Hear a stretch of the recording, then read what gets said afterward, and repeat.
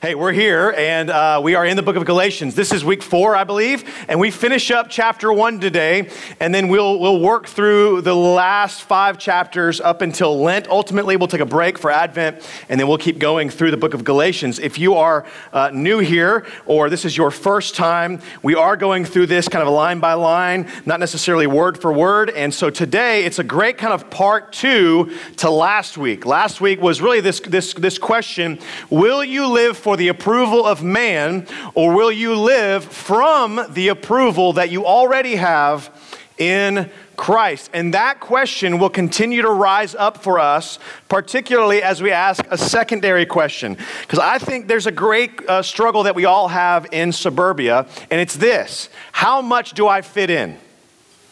Like, how much do I take on the rhythms that my neighbors have? How much? Because if you're a dad or you're a mom with a kid in sports, this hits you at some point. You enter into sports, I did. You enter into sports and you go, no way I'll ever do that, whatever those people are doing. No way. I won't go do All-Stars for softball. That was my thing. Ain't happening. And then you sign up for All-Stars. Well, if she plays, she ain't missing on a Sunday. I'll tell you that right now. And then she misses on Sundays. So there's this great kind of tension that we have, particularly as parents in the suburbs. How much am I going to fit in here? How much do I assimilate into our culture? How much do I bring the gospel to my neighbors and at the same time kind of separate myself from their rhythms because I am a Christian and maybe they're not? But I think there's a question here. Do I struggle? Do I even have that struggle of fitting in? Do I even ask myself how much is too much or how much is enough? Does my life look any different than my neighbors?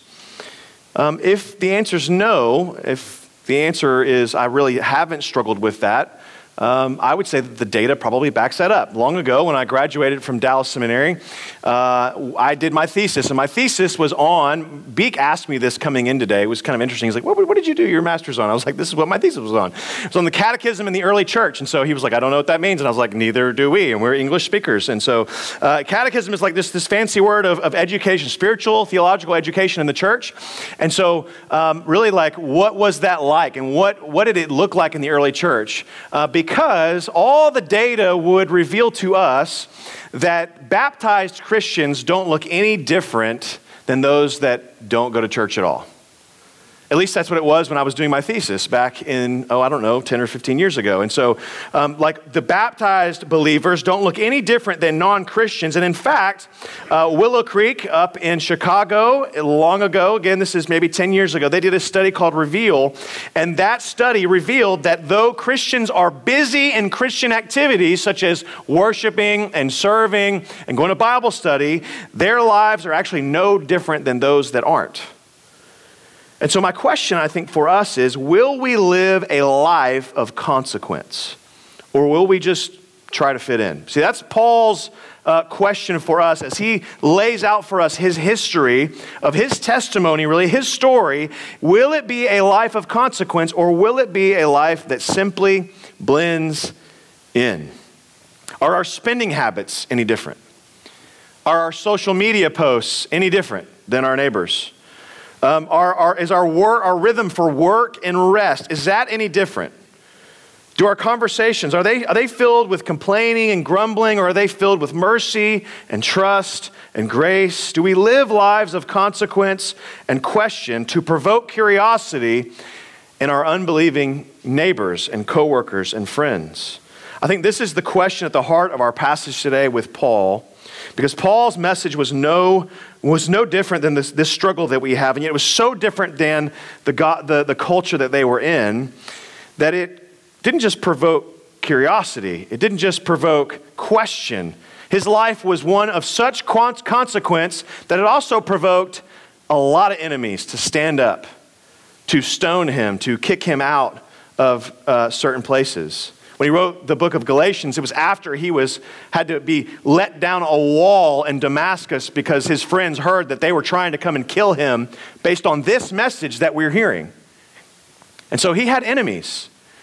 And I think that for most of us in the suburbs, we're surrounded by environments of comfort. We're surrounded by very well manicured lawns, and everything is kind of neat and orderly. And we subconsciously start to live for a neat and orderly and comfortable life for many reasons. And yet Paul is going to drag us into this life of consequence and say to us, not necessarily in Galatians, but particularly in 2 Timothy, when he would say this, if you want to live a godly life, it says this in 3:12, 2 Timothy, indeed, all who desire to live a godly life in Christ will be persecuted. Do you want to live a godly life? It will cost you approval. Remember, that was the first thing that we talked about last week with Galatians 1:10. Will I live for the approval of others, or will I live from the approval that I have in Christ? If we're going to live godly lives, we will find ourselves persecuted. It's going to happen. It's a promise. We don't want to cling on to that promise from God, but it is a promise that God has given us. It's no different for Paul, right? He came up against this circumcision group, as he calls it in Galatians. And this was the undermining that they had for Paul. At every given turn, they were undermining Paul to say these types of things. And you start to see this in the scripture, right? The apostleship, his apostleship, Paul's apostleship, well, he got that from Peter and from James. He's a secondary apostle. You see that in verse 1 of this book, that Paul, an apostle, not from men, nor through man. This didn't come from James and Peter. They're starting to undermine his credibility, right? They would also say, man, his message is too good to be true. This thing called salvation by grace alone, through faith alone, that is too good to be true. We got to add a little bit of circumcision to that. And for us, we may not identify with that idea of adding circumcision, and so we might add a little bit of our own self-righteousness to the righteousness that Christ so gives us. And so how do we do that? We lean and we depend on attendance, on giving, on X, Y, or Z, or even being missional. Ooh, that's who the real Christians are. We start to lean on these things to provide for us a means of righteousness apart from Christ. So we work to get approval instead of we've been given approval and then we work. That's the gospel. The gospel that doesn't come from man is that we cannot reach God based on our own good works, but instead he has come to earth and then given us a new identity so that we might want to work and do good deeds.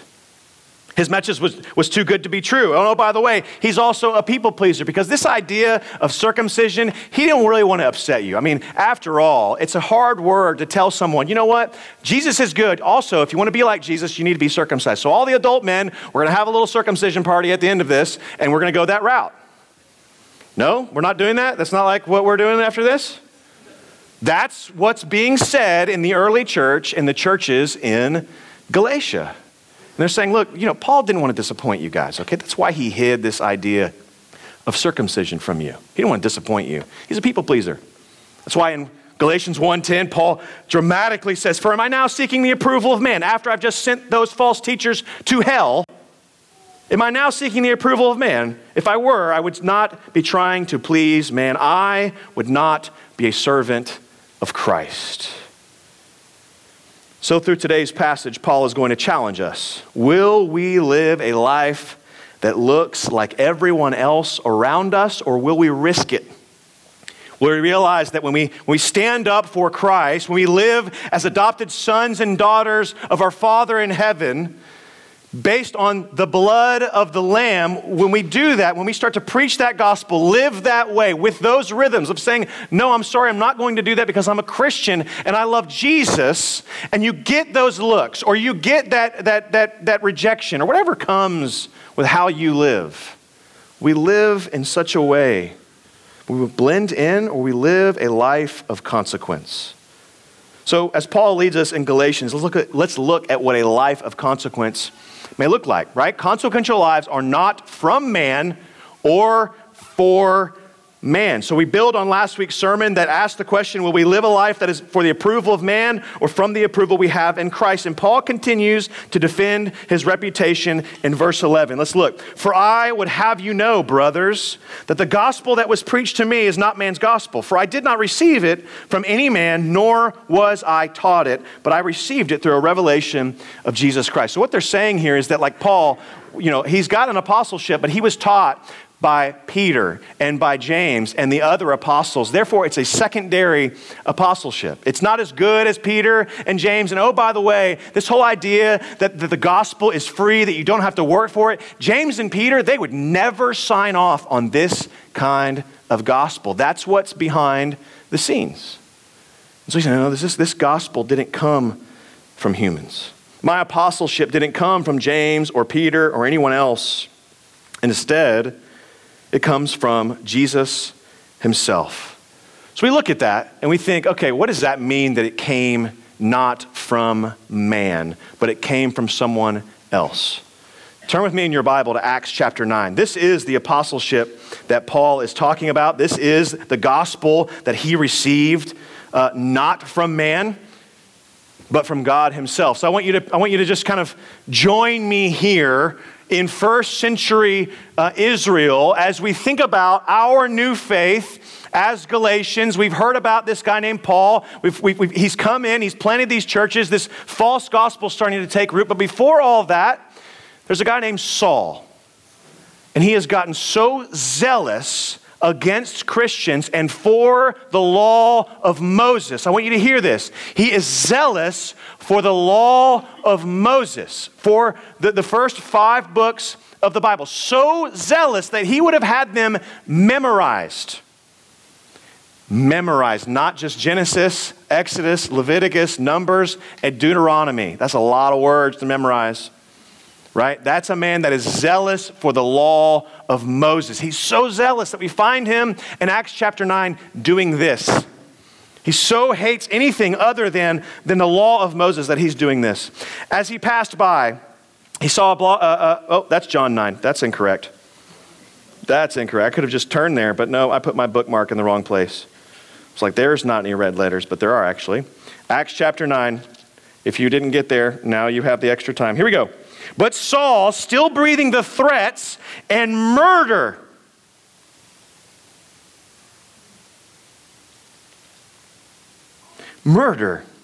against the disciples of the Lord, went to the high priest and asked him for letters to the synagogues at Damascus.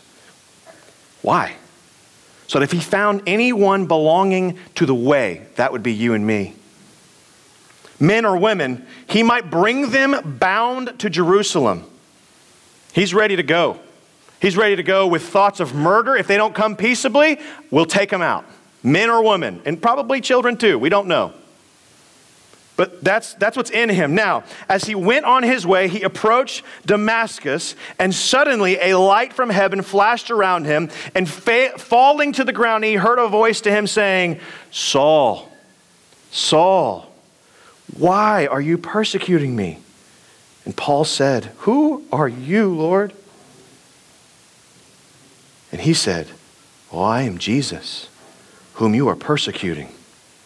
Can you just imagine yourself riding there along with Saul? You're ready to go take out Christians by any means necessary. And all of a sudden, a bright light blinds Paul, knocks him off of his horse, or Saul at the time. And you hear this voice, but you can't see what's going on. See, in real time, this gospel that didn't come from man, that actually came from Jesus himself, that was a real experience for Paul. It changed his life dramatically. And we hear that and we go, man, that is, you've heard the expression, a road to Damascus experience? Like, oh, I don't know. I'm like, my salvation wasn't a road to Damascus experience. Paul is going to tell us, yes, it was.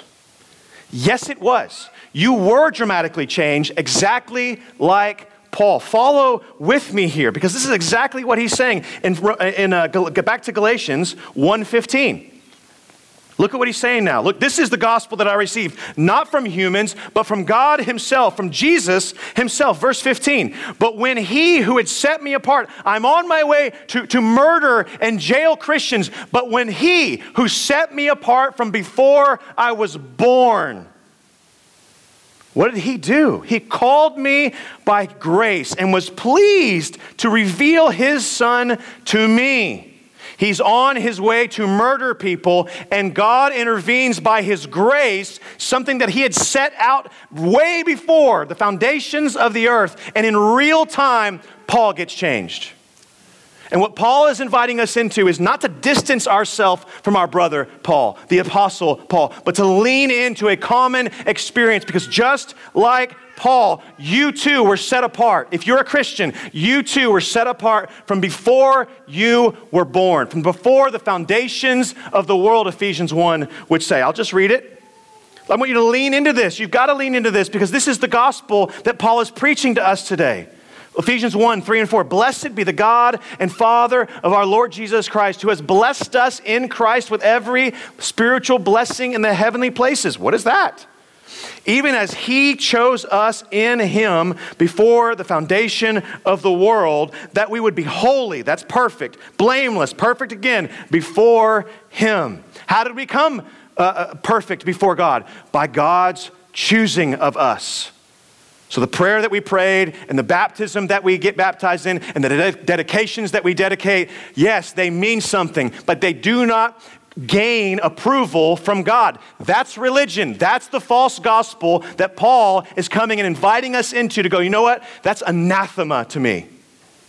But instead, we would respond because of God's grace that he called us. Not just that he chose us, but that he also called us. Like Paul, you were called by his grace, it says in Galatians 1, chapter 15. Or Galatians 1, verse 15, right? He called us by his grace. It's a spiritual call for us to come out of the grave and into glory with Christ. Romans 8 would say this, and we know, this is like one of your favorites, but it's rich. It's rich in theology. And we know, Romans 8, 28 through 30, we know that for those who love God, all things work together for good. Love it.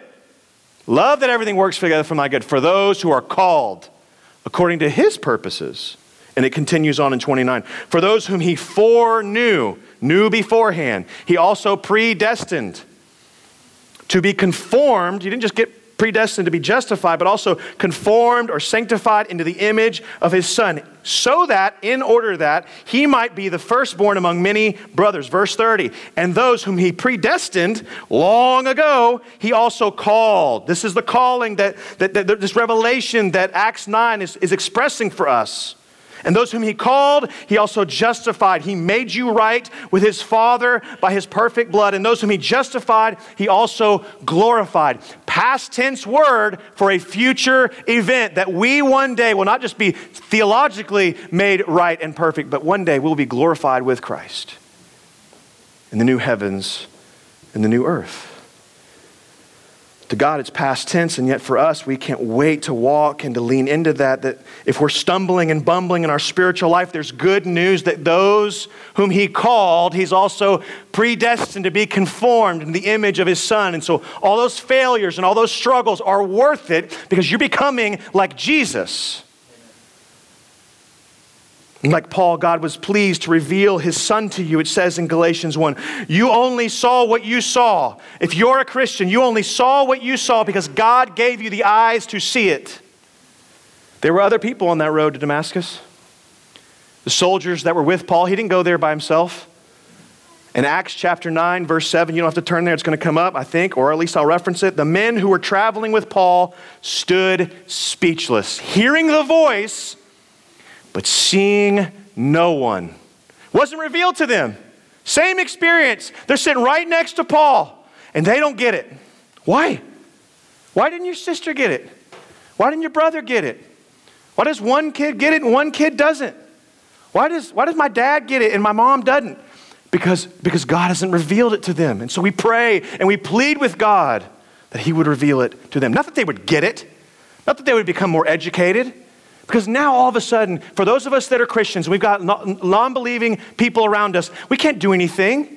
Instead, we be faithful to preach the gospel to them and let God bring them into the kingdom. And we plead with him. We're dependent on him. We can't do it. We can't fix it. It's a spiritual problem, a human spiritual problem that we humans cannot fix. Otherwise, if we could, Jesus came and died for nothing. But he didn't. He came and he revealed. He was pleased to reveal. And so like Paul, we're in this story on the road to Damascus. And we like to stop there. We like to distance ourselves from Paul. Verse 16 of Galatians 1, he was pleased to reveal his son to me in order that. Why did God reveal himself to you? To bring you into the kingdom? Yes. To change you from darkness to light? Yes. Deaf to hearing? Yes. Blind to sight? Yes. Verse 16, he was pleased to reveal his son to me in order that I might preach him to the Gentiles. But just like Paul, we were set apart. We were chosen before the foundation of the world. We were called by name. Lazarus, come out of the grave. Troy, come out of the grave. We were called. He was pleased to reveal his son to us so that we might preach. Now don't get caught up on the word preach. Most of us think that that's somebody on stage with a microphone. The words here are, he called you by the gospel so that you will gospel others. The noun gospel gets turned into a verb. He called you by the good news so that you would good news others. That you would bring good news to other people. And so I ask you this question as we continue on. What is your story? Have you distanced yourself from people like Paul and said, man, that's a radical transformation? Friends, if you're a Christian, you're a miracle. You're a walking miracle. God intervened in your life and did something supernatural to take out the heart of stone and put in the heart of flesh. And then Ezekiel would continue to say, and then causes you to obey his commands by his Spirit. That's a miracle, y'all. We can't downplay that and be like, I don't know, I'm just not really worthy or able or capable or equipped. And after all, this is bad timing. And I've just had a really bad day and a long day after that. And after, the Texans are on, I just really don't like doing that either. Oh man, there's a miracle that's breaking out in our hearts and hopefully into our neighborhoods. But have you distanced yourself from guys like Paul and Peter because your story doesn't matter? You've silenced yourself because you don't think your story matters. And I just say, you may have not had a road to Damascus experience outwardly, but Paul reminds us that inwardly we all have if we're believers. So if you don't lay hold of this gospel, you really haven't done anything to earn the affection of Christ. If you haven't really leaned into this, you are two things. Number one, in danger of believing a false gospel. I want you to hear that. You are in danger of believing in a false gospel if you stand before God. If you think you stand before God because of anything that you did. Even if it's a prayer, even if it's really good, righteous things, because after all, Paul was zealous for the law of Moses. Philippians 3 would say that he was blameless according to the law. If there's any guy that would deserve to be in heaven by his own good works, it might be Paul. And Paul would say, I consider that all rubbish. Scubala, which I can't say in English. But rubbish. Dung, so to speak. We are in danger of believing a different gospel. And that's the first danger. And then the other danger is that we would be silent if we don't understand what God has done for us and therefore called us to do. Now this gospel, if a consequential life is not from man or for man, then we also have to understand that consequential lives happen and are changed lives.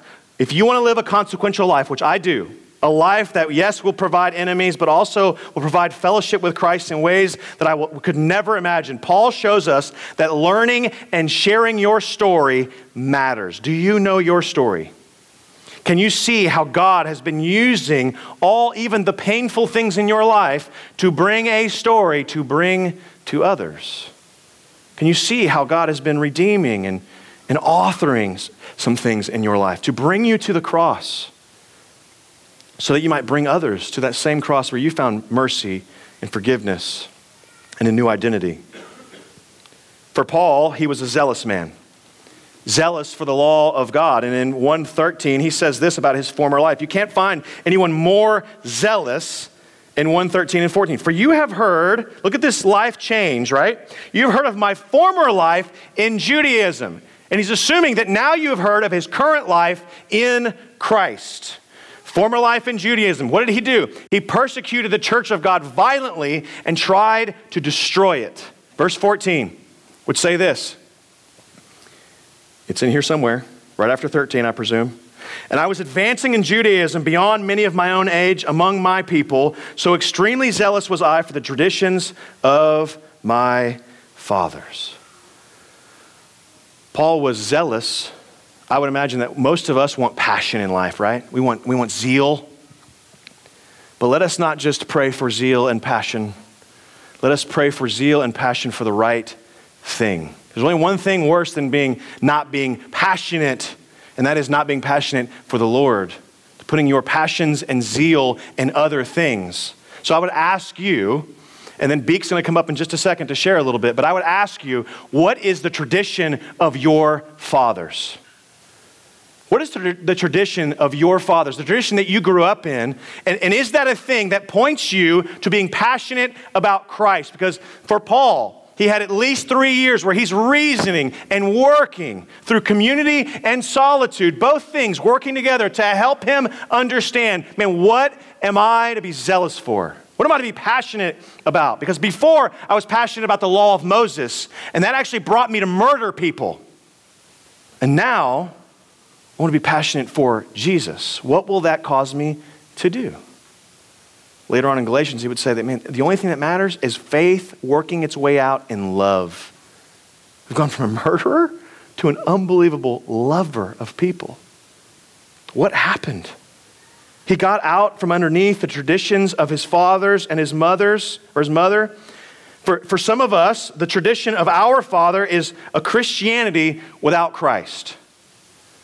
For some of us, the tradition of our fathers is a church without gospel. It's attendance without transformation. It is adding something and anything to Jesus. Or if it's not anything to do with the church, maybe it's outside of the church. For me, the tradition of my father probably would have been to go out, make sure you make as much money as possible so that you can go and blow it all on a really good time.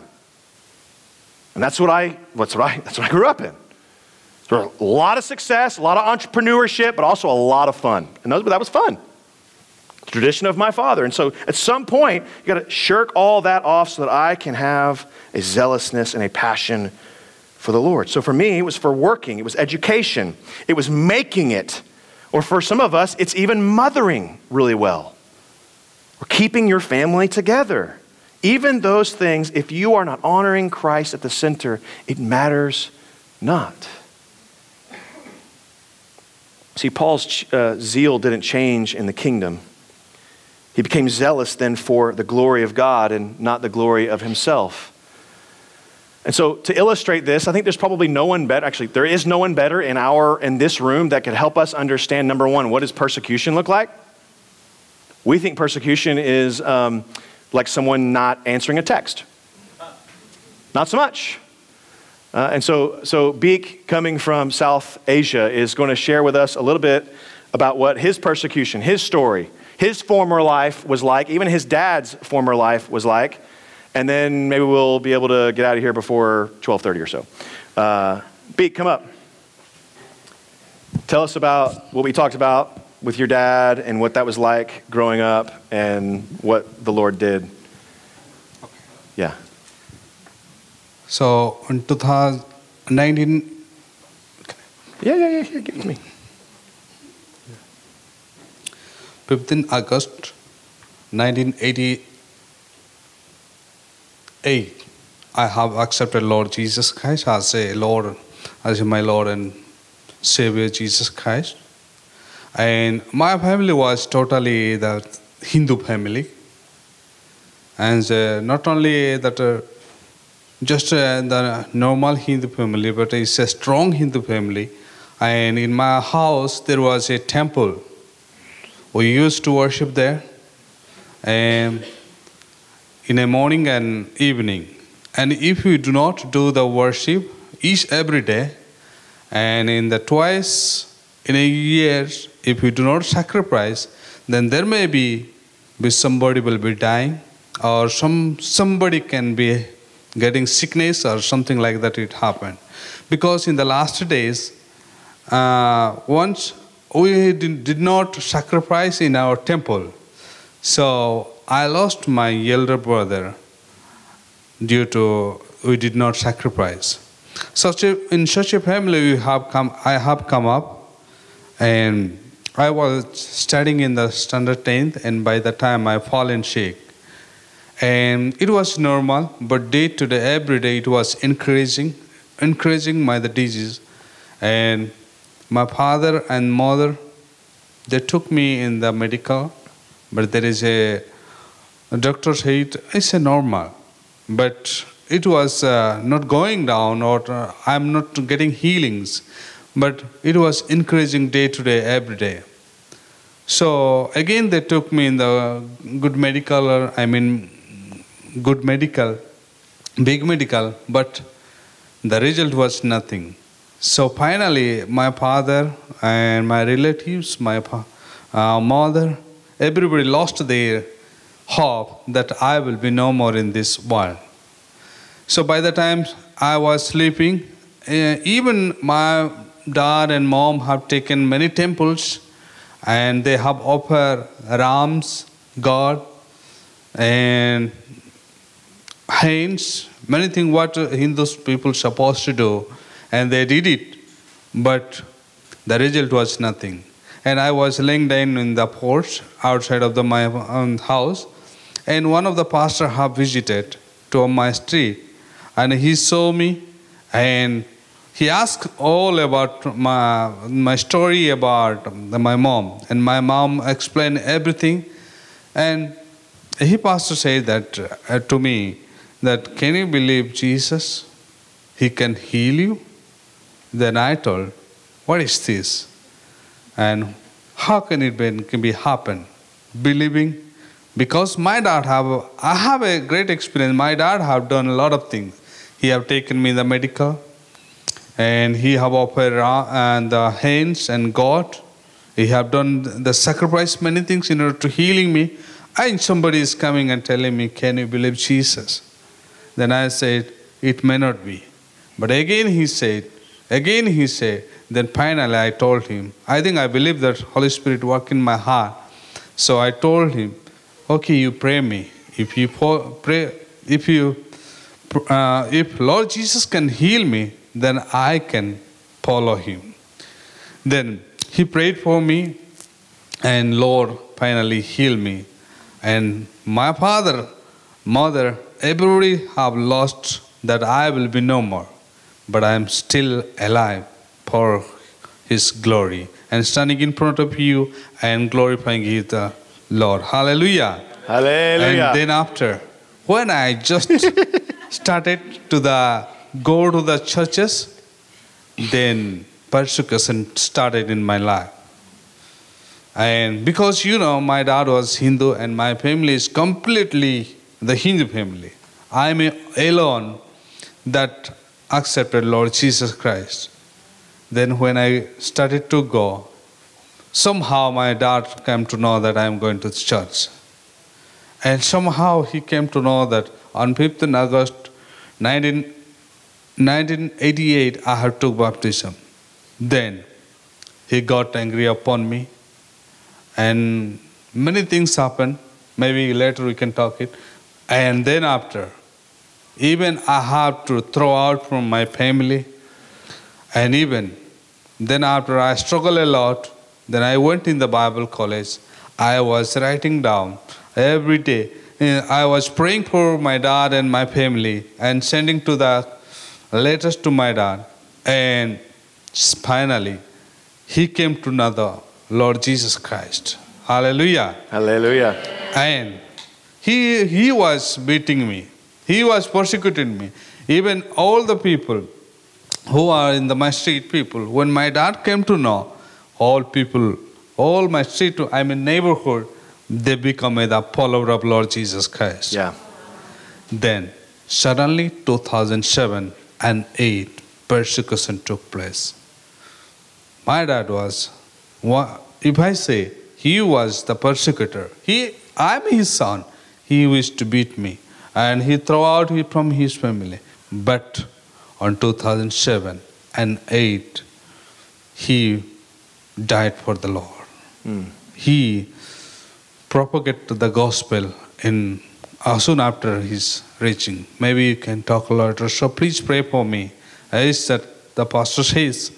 So our God is alive. Yeah. He is still alive. Thank you. Yeah. Praise God. Thank you, Beek. Awesome.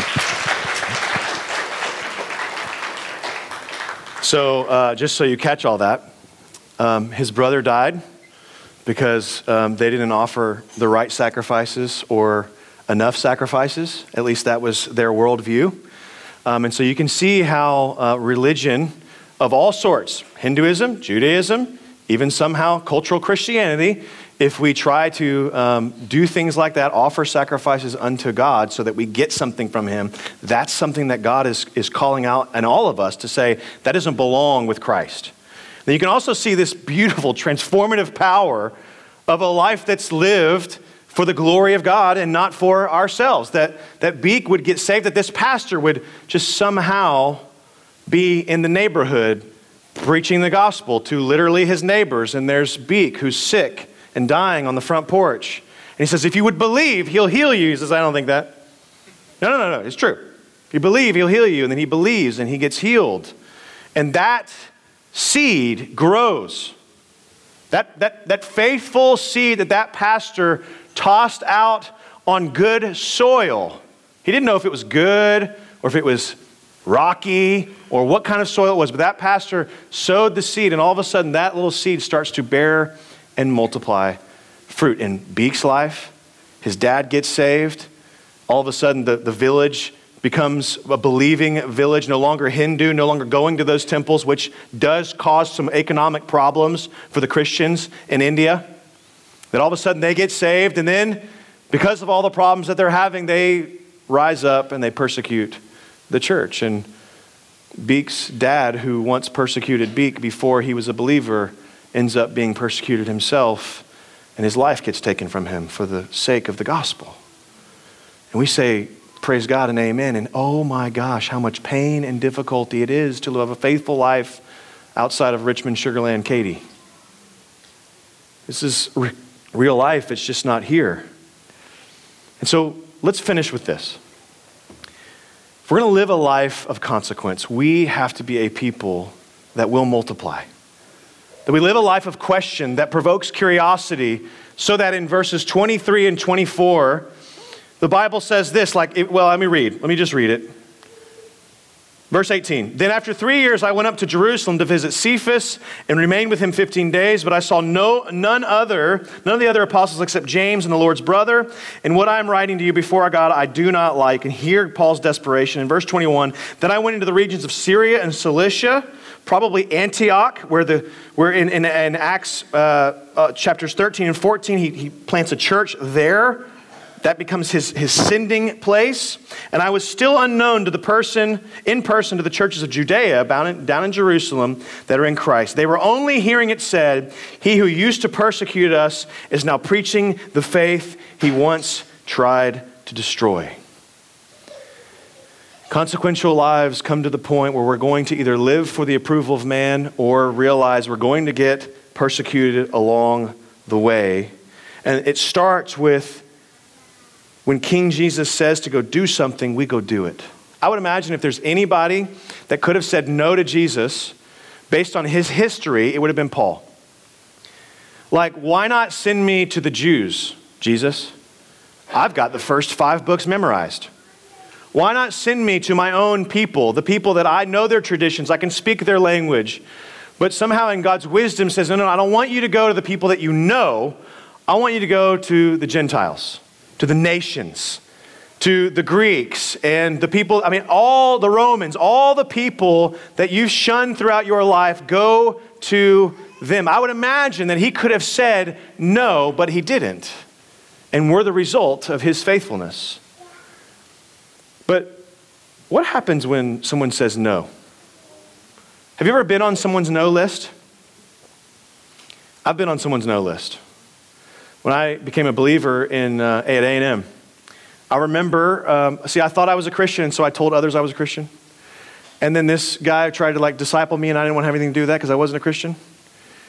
And then when I actually became a Christian, the Lord actually saved me, I remember seeing him for the first time at the rec center. Can still remember it in my mind. I'm walking down the ramp down towards the weight room where I once visited. I remember going down that ramp, and I remember seeing my buddy come up the ramp, and I go, Blake, you'll never guess what happened. I'm a believer. And what did he do? Never made eye contact with me. Just kept rolling along. I was on his no list. Not him. I don't trust that dude. He hurt me.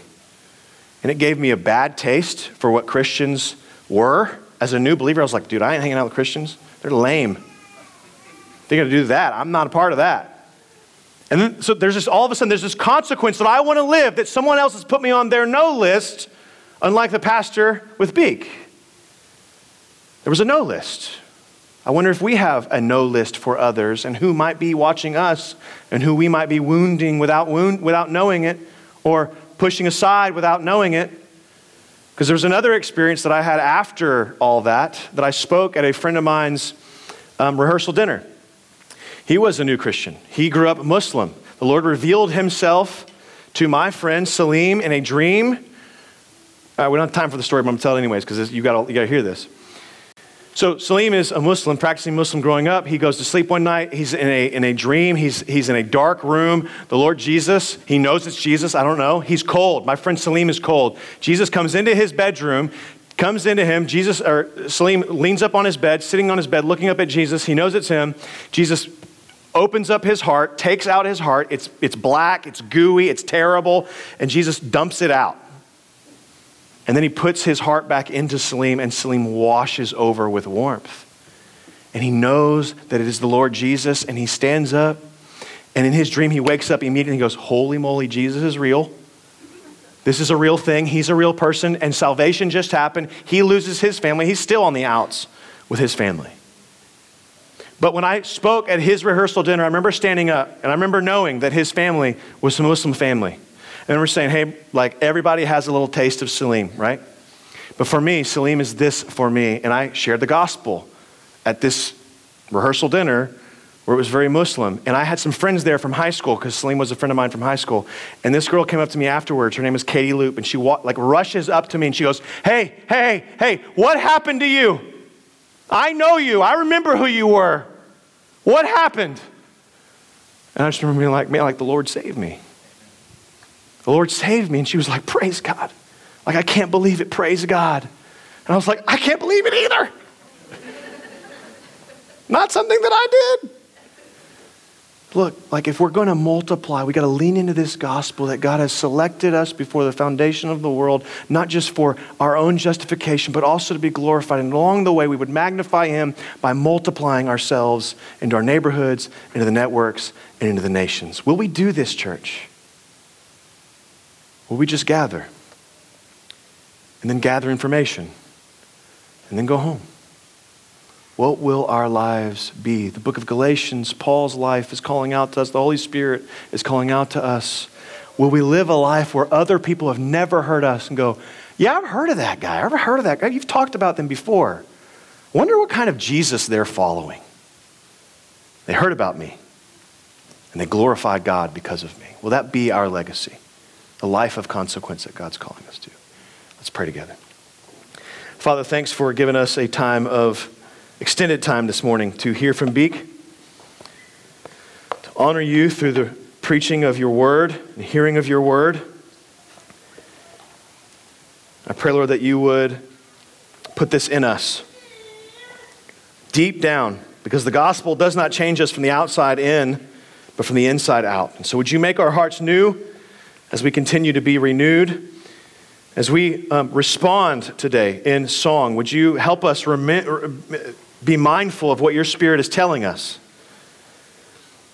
Would you remind us of how good you are? Would you help us see that you are good amidst unbelievably terrible circumstances like persecution and death and illness and sickness and disappointment, that you haven't left us or deserted us, but that you're working out something better than circumstantial smoothness. But instead, you're working something in us to form us, to conform us, to transform us into the image of your Son, Jesus. So we welcome all these circumstances if our goal is to become like Christ.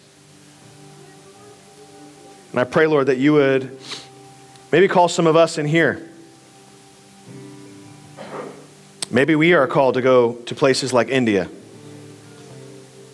Or maybe just like across the street. We had people going down to DePelchin yesterday to go visit with the orphan in our own city. Didn't have enough dudes to go. But they went. We're faithful. And so we ask, Father, that you would help us identify ourselves with Paul because we want to be identified with Christ. That we would have a banner over our lives as we respond this morning, that we have been crucified with Christ, and it is no longer we who live, but Christ who lives in us. Would you help us? Would you just put that in us as we respond through song? In Christ's name, amen.